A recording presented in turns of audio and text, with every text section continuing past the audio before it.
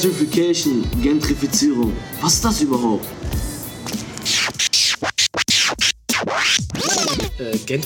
Was?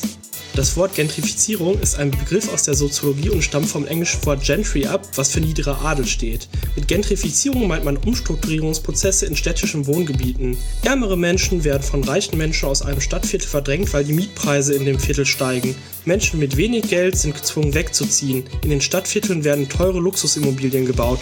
So ist Gentrifizierung ein Zeichen sozialer Ungleichheit. Aber mal zum besseren Verständnis ein paar Beispiele. Noch hält es Nicole Sicherl in ihrer Wohnung aus. Seit 2 Jahren wird hier an Fenstern und Fassade gewerkelt. Viele Mieter sind schon entnervt ausgezogen. Der Eigentümer nennt das energetische Sanierung. Es sollten diverse Modernisierungsarbeiten, so wurde es genannt, durchgeführt werden. Unter anderem die Wärmedämmung, die ja jetzt gesetzlich auch vorgeschrieben ist.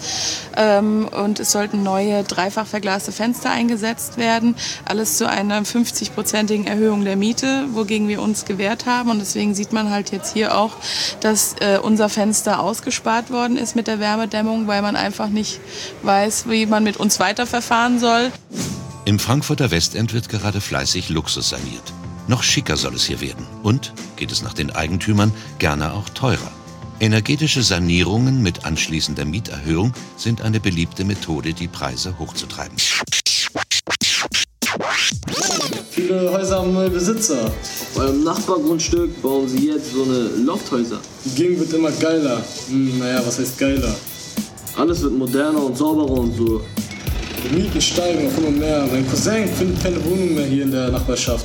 Erst machen sie die Wohnungen, alles schön. Und schließlich sanieren sie das ganze Haus. Es geht insgesamt für viele Leute gar nicht mehr. Da hat aber der Mietspiegel und die Lagenzuschläge auch einen ganz großen Anteil, was die Politik macht. Die Gesetze, die dazu erlassen worden sind so, dass der Mietspiegel die höchsten, also die Neuvermietungen nimmt. Die Neuvermietungen sind alle höher.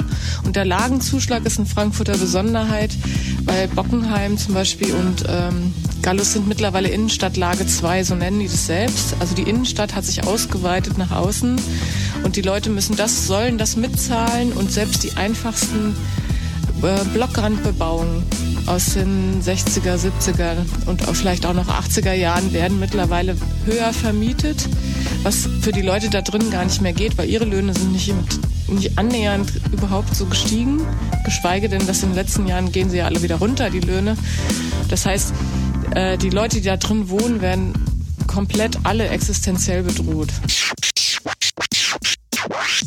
Die zweite Ebene, die wir als unternehmerischen Aspekt des Städtischen beschreiben können, ist, dass Städte wie Unternehmen selber zunehmend einer Verbetriebswirtschaftlichung der eigenen Aufgaben unterliegen. Wir kennen alle diese Diskussion, dass die Städte Schulden machen oder dass gesagt wird, in dieser oder jener Bereich in der Stadt, ja, in der Regel die Sozial- oder Kulturbereiche, die würden rote Zahlen schreiben. Alles Begriffe können wir bis in die 80er Jahre hinein finden wir nirgends, ja, obwohl natürlich da auch häufig mehr Geld ausgegeben wurde, als eingenommen wurde. Das macht sozusagen städtisch verantwortungsvolles Handeln einfach aus. Dass also die städtischen Leistungen im Bereich der Jugendfürsorge, der Kulturarbeit, des Sozialwesens, der Wohnungsversorgung nicht mehr danach gemessen werden, was hat es für die Jugendlichen für einen Vorteil, welche kulturellen Output gibt es tatsächlich, wie viele Wohnungen werden für wen gebaut, sondern die werden daran gemessen, schreiben sie rot oder schwarze Zahlen.